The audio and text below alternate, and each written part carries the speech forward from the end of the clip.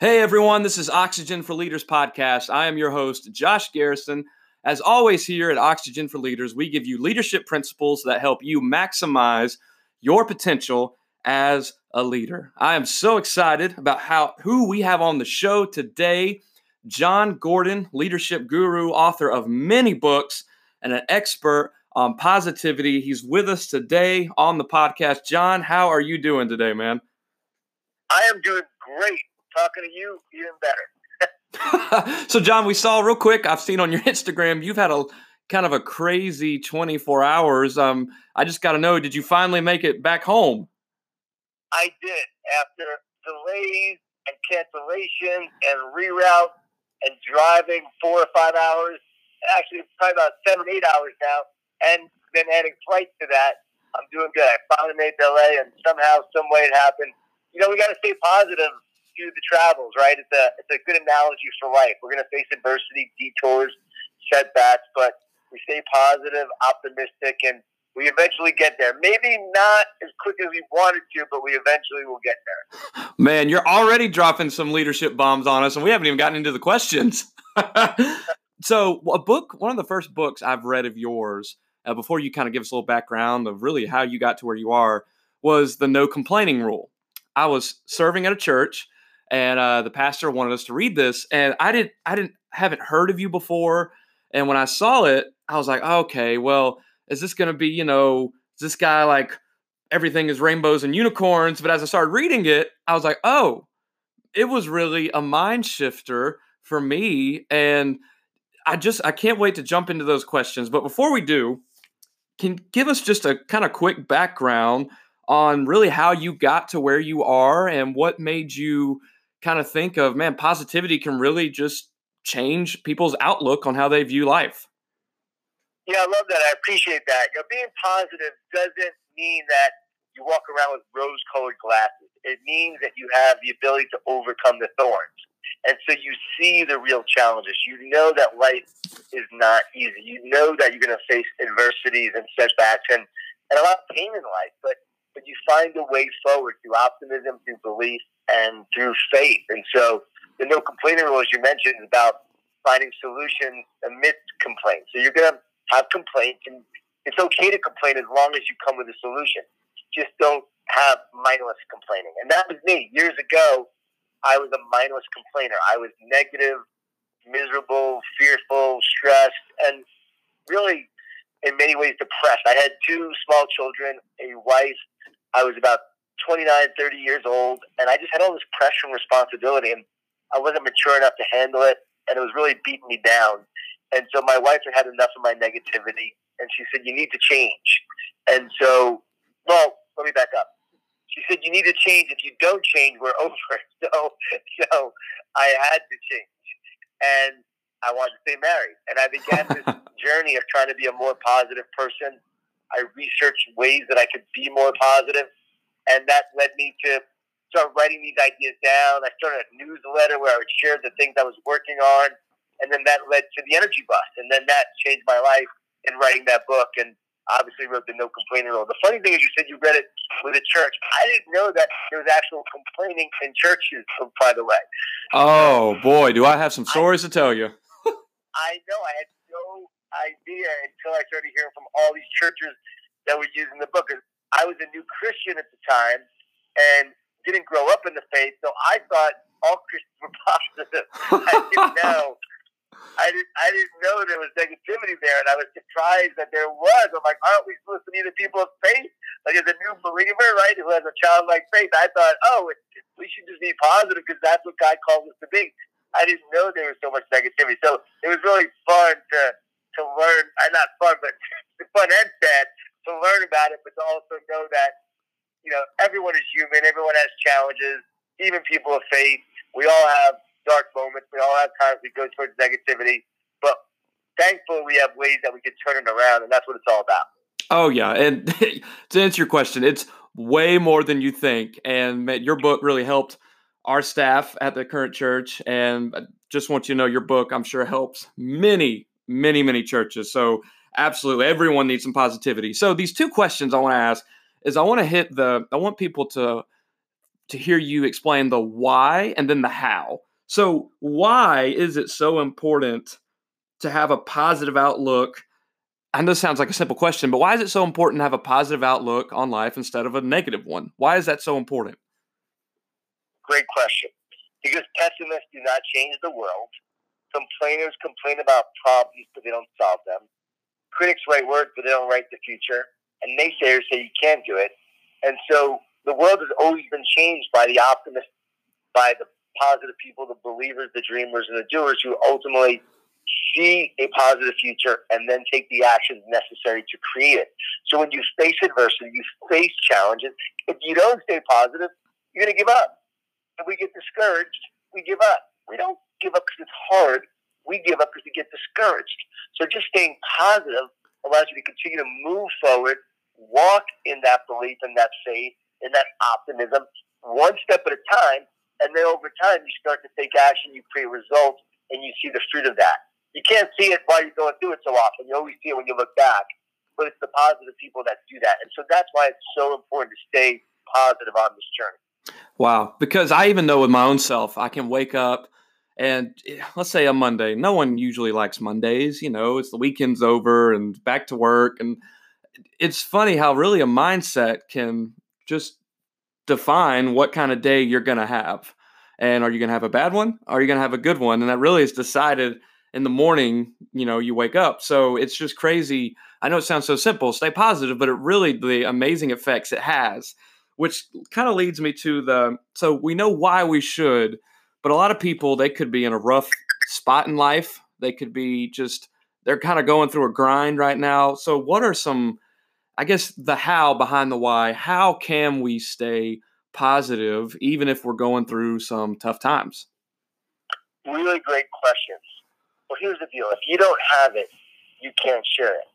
So it's important to be positive, not just for you, but so that you can share with others, because you're feeding others with your energy, whether it's positive or negative. You're feeding yourself either positive or negative. So you have to start to feed yourself first, so that way you can feed others. This is a big part of my talk, my books, my approach in our training. We have a training program, the Power of Positive Leadership, and we help leaders feed themselves so that they can then feed others, and we take them through practices and principles that actually change organizations and have amazing results. I've seen it over and over again, working with all the sports teams I've worked with, all the companies.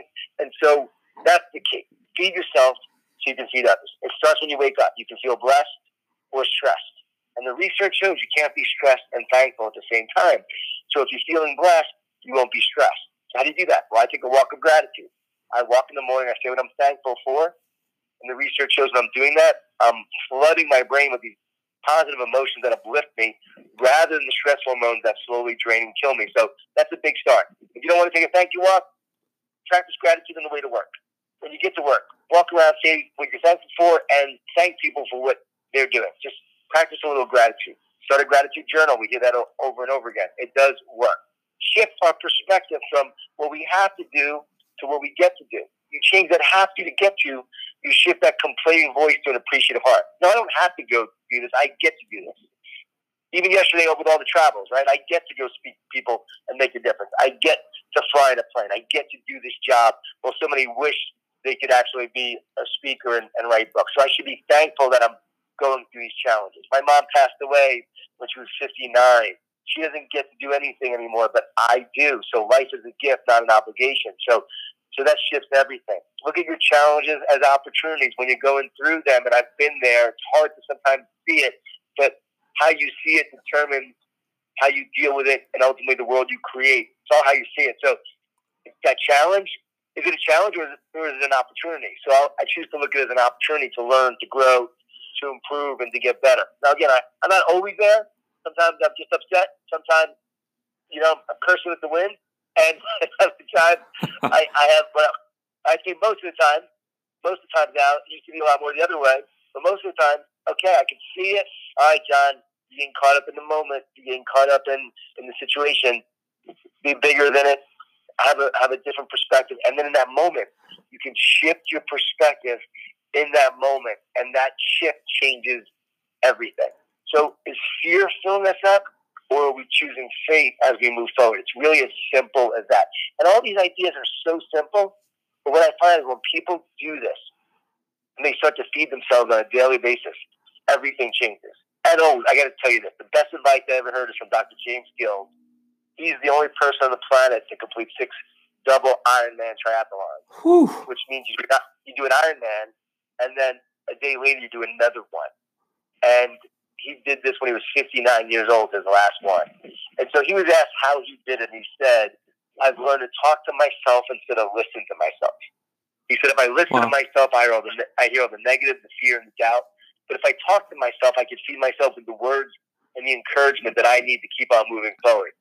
See, everyone needs to understand that there's a battle going on in our mind between fear and faith, between positive and negative. And those negative thoughts are always coming in. Your job is not to believe those negative thoughts because they're not coming from you. You would never choose a negative thought. They're coming in. Don't believe those negative thoughts. Don't believe the lies that those negative thoughts tell that say you're not good enough, not smart enough, it's not going to happen, your future is hopeless, your past is who you are. There's a big truck coming this way as I'm trying to get away from it because it's making a lot of noise.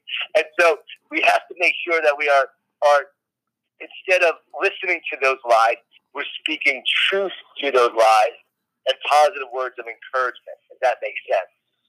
Wow. Man, that's incredible. I love what you said. It's all about perspective and how the outlook we look on, or the lens through which we look at in life. And just like you said, your travel yesterday, like, yeah, a lot of that was probably inconvenient, but like you said, that traveling was inconvenient because you're doing what you love to do.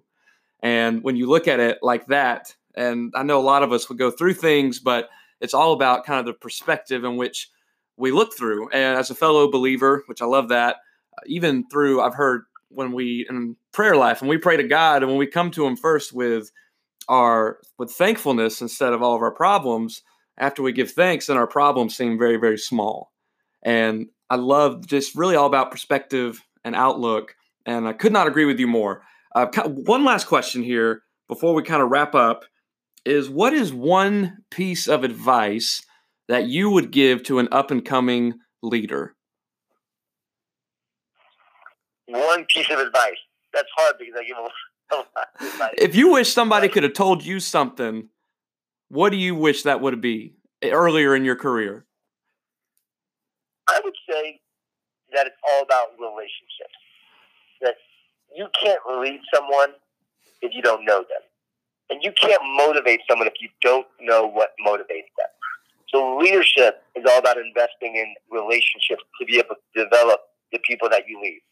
You can only really lead in a personal way, 12 people.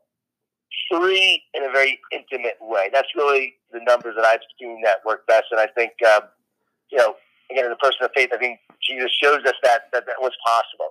You start to get beyond 12, it's really hard to connect with more than 12 people. So you have to cascade the leadership down your organization. You have to take the time, even if you're the CEO, you invest in your direct reports.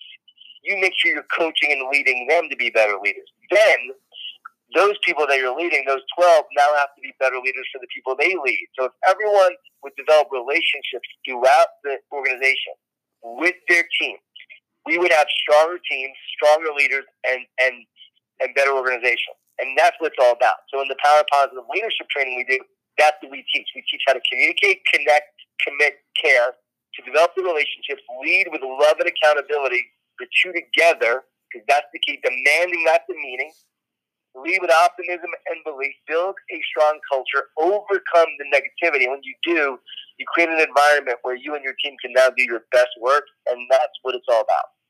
Wow. John, I can't thank you enough for coming on and sharing with us today. Everyone who's listening, man, just go to Amazon, type in Jon Gordon's name. So many books that you can get. J-O-N Gordon now. J-O-N Gordon. I don't have an H. No, there you go. No H in the name. Jon Gordon.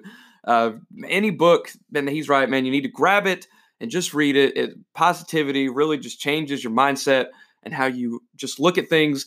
John, stay on the line. We want to thank you again after this. Everyone, this is Oxygen for Leaders Podcast, and our guest today, Jon Gordon. Until next time.